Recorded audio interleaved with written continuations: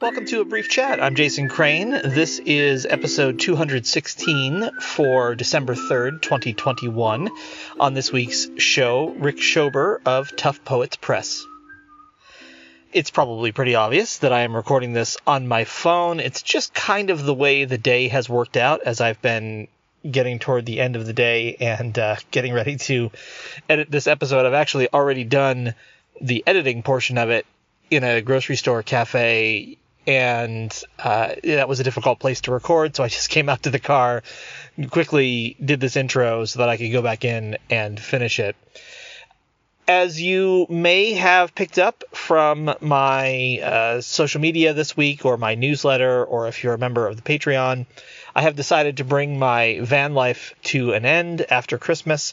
I'm going to move to Albany, New York. I'm going to try to live a quieter life without social media and without doing a lot of the things that I have been doing for the last 30 years, and I guess 25 years. And I'm also going to just get a normal job and an apartment and spend some time putting some stability into my life so that I can figure out what else it might contain. I'm going to keep making this podcast, and there will still be a Patreon, and if you want to support that, you can go to patreon.com/vanarchism. You will get early access to all the episodes, and you'll get a bonus show, and at least for a while still, you'll continue to get my regular notes to my Patreon subscribers, but I think things will kind of quiet down, and also probably the levels of the Patreon will change once I get settled. Today, as I'm recording this intro, as a matter of fact, is my 1-year anniversary of living in a van, and I'm glad I did it. I also know that I'm just not in a place right now where it's a sustainable lifestyle for me, and I just need a place. I just need a place with a bathroom and running water, and maybe a dog. And do I want to have a regular job? No, but I'd rather, for a while, have some financial stability, and that's what I need. So anyway, so glad you're here to listen to this, and I'm really psyched about this week's show. It's a cool interview with a guy who's just doing some amazing work that I really appreciate and have followed and supported for years before this episode ever happened. So I'm excited to be able to get his message out to the folks who listen to this. So let's dive into my chat with Rick Schober.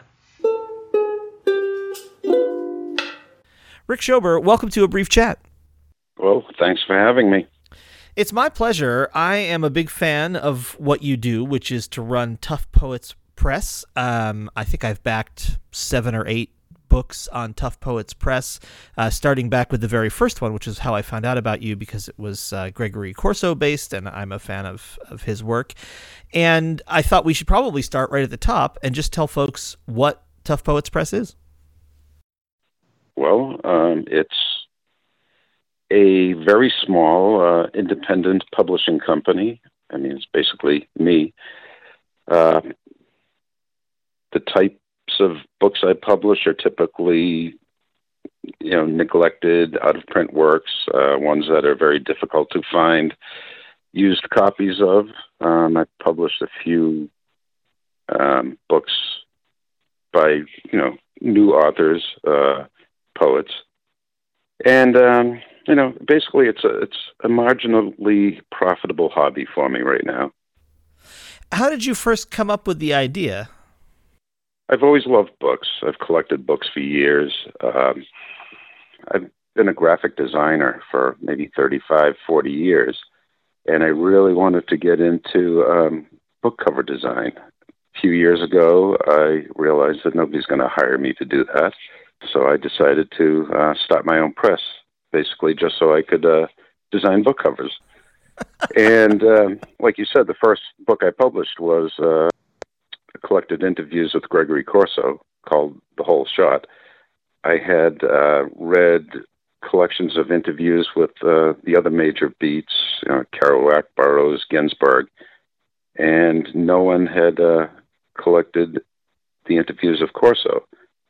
So I figured, why not, be the one to do it? I spent like 5 years collecting the interviews, just tracking them down through, various publications, spent a lot of time at the Boston Public Library. In the end, I ended up with a pretty good collection.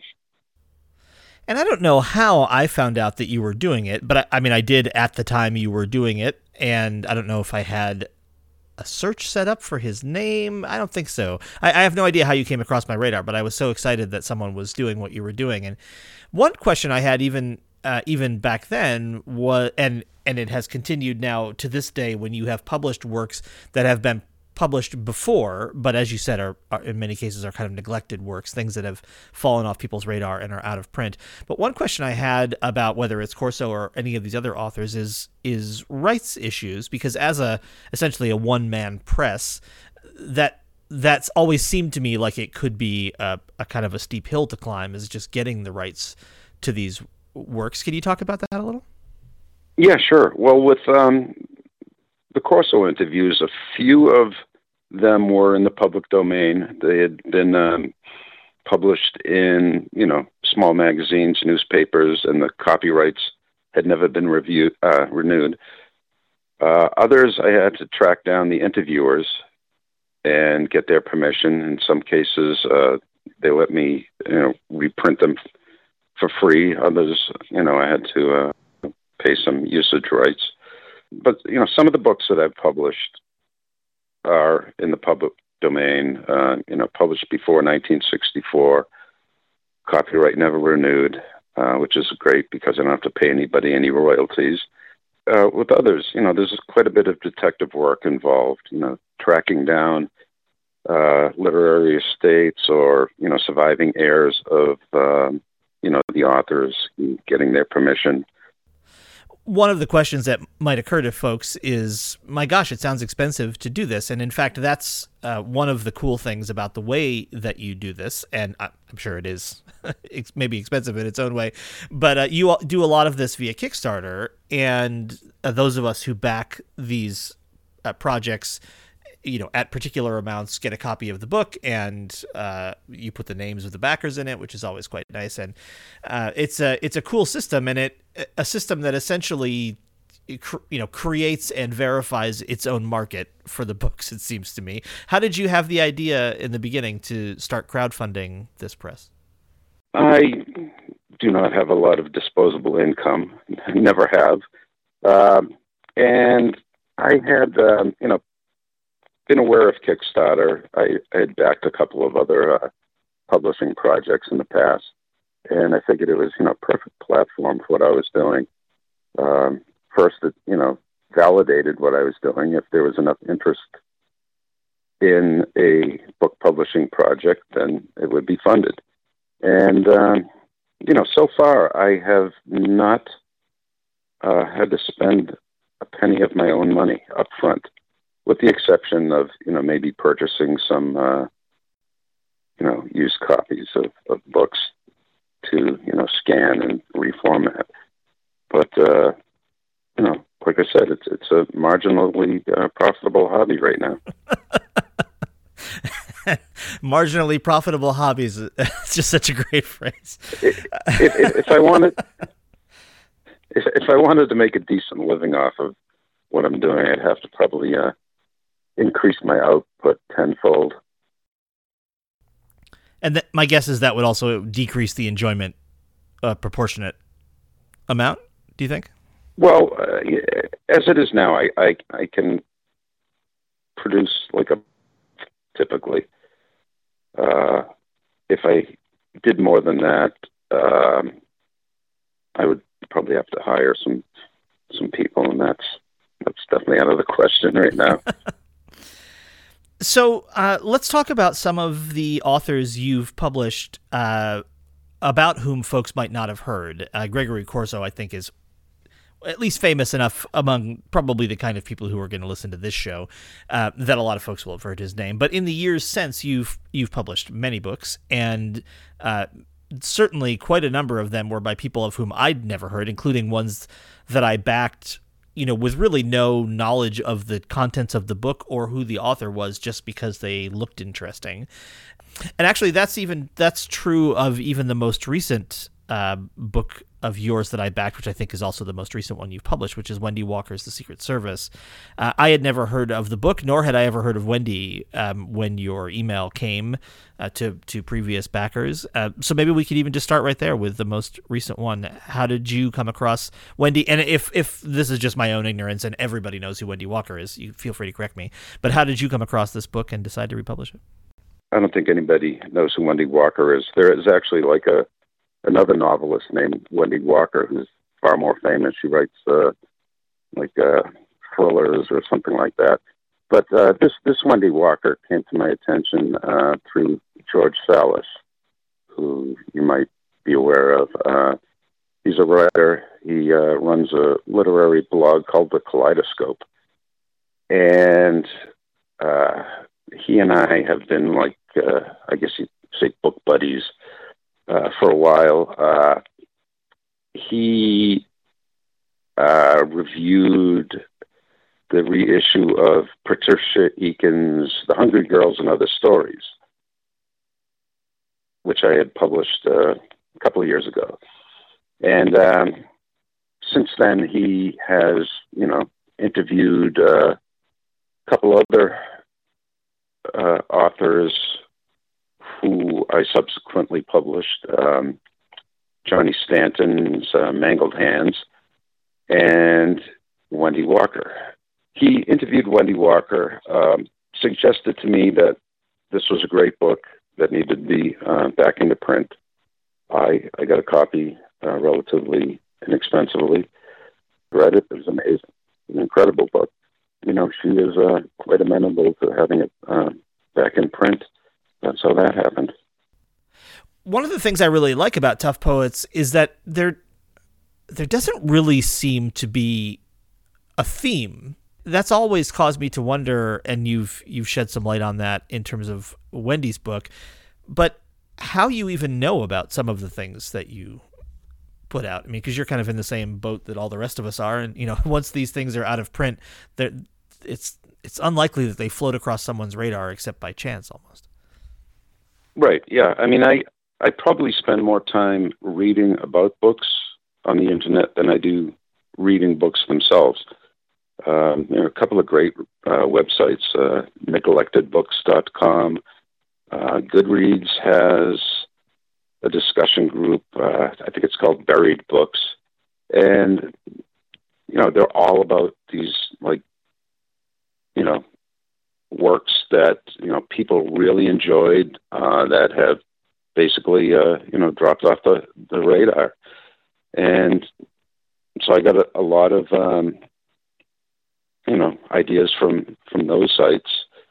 And then people who have, read other Tough Poets Press reissues have suggested books that I've published. For instance, there's this guy, Jack Mearns, who's a psych professor at Cal State. I published The Water Wheel by Ben Shapiro, and he's the executor of his literary estate. But since then, he's suggested a couple of titles. Myron Brennig's Flutter of an Eyelid, one of them, and most recently, this book called Movie Land by Spanish surrealist Ramon Gomez de la Serna, which I'll be publishing early next year. And tell me something about that. It's a strange book. It's a fictitious account of Hollywood in the late 20s, early 30s, at the end of the silent film era. It's not your typical novel. There's no linear plot. It's all these little vignettes. Each line of the book, each paragraph is like a little poem in itself. It's incredible. It's strangely entertaining. The writing is great. I mean, it was originally written in Spanish, and the guy who translated it into English did an incredible job. I like the idea that people who are like that, you're kind of forming a community, that there's this Tough Poets Press group of people who come back again and again, and who now feel connected enough to the work that you're doing that they are suggesting things for you to publish. That just seems like the best possible way to create an audience for your work, and to have that audience feel like they have a stake in it. They do. They have a financial stake in it as well. They make the publications possible through their, contributions or, backing the projects. So have you received kind of responses from, in the case of authors maybe who aren't with us anymore, from the families after seeing the books in print again, or from fans, or, people who thought, I'll never be able to get my hands on this again? Has there been feedback that has surprised or delighted you as you've been doing this process? Oh yeah, definitely. Got a lot of good feedback. Like you said, people who, thought some of these books would never be back in print, have emailed me to, say thanks. I can finally get my hands on a copy. One of the best responses I got was the only of Gil Orlovitz. He had published 2 novels in the late 60s, early 70s, Ice Never F and Milk Bottle H. And legend has it that at the time, they really wanted to have nothing to do with their father's legacy. I mean, he was a serious alcoholic and apparently didn't treat the family well at all. But I, wanted to publish his work. It's experimental. It's highly imaginative. And so I found a number of his short stories, which had been published in, small literary magazines prior to 1964. Copyrights were never renewed, so they were in the public domain. And I put together a collection of those, along with some of his earlier poems, called it What Are They All Waiting For?, which was the title of one of the short stories. And I sent a copy to one of his sons that I had, found through Facebook, not asking for permission, but, just to tell them that I was doing this, and, basically asking for their blessing of his estate. And they liked what I did. And so they were, far more amenable to seeing their late father's novels in print. And so they gave me permission. The only condition was that one of the sons wanted to design the book covers. And, there was a small price to pay. I typically like to do the cover designs myself. But, I mean, this guy did a great job, his son, Ethan Orlovitz. And, his cover designs were very, abstract, geometric, very fragmented looking, which accurately, reflected the style of the writing. I really like the cover designs of your books, and obviously, except with a few exceptions, you've done them. And actually, one of the things about Tough Poets Press, I've backed other books on various crowdsourcing campaigns, and some of those books you then receive, and they, seem like labors of love, but not particularly professionally designed or created artifacts. And that's never the case with Tough Poets, where everything that arrives, I know that it's a guy in Massachusetts that created this thing that I'm holding, but it feels like it's a larger entity, and I don't mean that in whatever other corporate way it could mean, but I just mean it. They always feel really professional. The designs are really cool. They're really arresting to look at in a lot of cases. And I mean, one that just jumps out. So I live and travel in a minivan, and I have about 20 physical books with me. And I think 3 of them are Tough Poets books. And one of the covers that I often catch sight of when I'm in the van, and I really like is the one for The Land That Touches Mine, by John Sanford. But there are many examples I could point to of the covers. So can you talk a little bit about the design? It's I imagine kind of a fun part of the process, because in a universe of images, figuring out what's going to represent this book it's quite a question to answer. Well, it probably is the most fun part about publishing the books, and like I said, it's what really, inspired me to start my own press. I wanted to design book covers. I always admired the work of, the guy who did like all the Grove Press covers, Roy Coleman. I think he did like 700 of them. But there are, other cover designers like Paula Rand, Alvin Lustig, who else? Milton Glaser. I mean, all these, beautiful pieces of art that could, stand alone, whether they were a cover of a book or not. And like I said, I have a background in graphic design. I've worked for one soulless corporate entity after another over the years. So I was familiar with, the tools needed to put books together. In Adobe InDesign for the, the page layouts. I'd, done a lot of corporate newsletters in the past, so I knew how to use that. Photoshop, obviously. So I was able to, apply the skills that I had acquired as a, corporate drone into my own business. So you mentioned one of the books that you have coming up. Are there any other things that are kind of in the hopper for the next year or so that you might give us a little sneak peek about? Donald Newlove. I've published a couple of his books. I did reissue of Sweet Adversity, which is his masterpiece. Probably my favorite book of all the ones that I've published so far. And I did one of his unpublished novels, The Wolf Who Swallowed the Sun. But he recently passed away at like age 92 back in September. And so there has been sort of a resurgence of interest in his work. I mean, he got this huge obituary in the New York Times.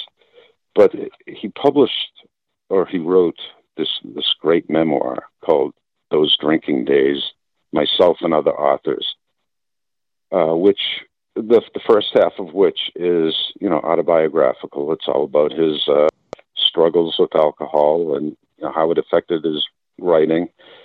And the second half of the book are these essays on other authors who had drinking problems. Great book. You can come across copies relatively inexpensively online, but it really needs a wider audience. It deserves it. It's one of the best memoirs I've ever read. Well, that's absolutely caught my attention, so I'm excited to see that one. And one thing that I haven't said during the course of this interview, but I do want to make clear, is you can get these books even if you're not part of the initial Kickstarter. I want to make sure folks realize that these books are purchasable after the fact. Obviously, you can back them during the Kickstarter, but these all exist out in the world for folks to pick up, and I definitely encourage you to do so. Yeah, sure. They're all print on demand, and the company I use for printing, Ingram Spark, has a distribution deal with Amazon, Barnes and Nobles, all kinds of online retailers. So yeah, they're all in print. Probably never go out of print since they're print on demand. But the perk of backing the Kickstarter is you get the book at like a 99-cent discount, free shipping if you're in the United States. You get your name in the back of the book in most cases. Sometimes the authors don't want that, and you get them before they're available to the general public. Rick, where does the name Tough Poets Press come from? Well, back in the 80s, I was in a band with a couple of friends from school, high school, college, and we were throwing names around, and one of our friends thought Tough Poets would be a good name, and we ultimately settled on Dislocated Hipsters for some reason. But that name always stuck with me, and when it came time to name my publishing business, I thought Tough Poets Press would be great, especially since the first book I published was Gregory Corso's Interviews, and he's the embodiment of a tough poet. And then shortly after that, I was reading a book by Haruki Murakami. I think it was Dance, Dance, Dance. Pretty sure it was that one. And there's a line in there. It says, "Surely the world's got to have tough poets too." And so that kind of solidified it for me. Oh, that's fabulous. That's a great origin story. And are there kind of literary influences for the press that you can point to? Well, back when I was in, college, or shortly thereafter, I really got into book collecting, and what I really enjoyed reading were what I call the 3 Bs, the Beats, Brodigan, and Bukowski. And, everything else that I've read and really enjoyed since then has been somewhat related, to those authors. Others that I've really enjoyed, like Herman Hesse, Newt Hampson,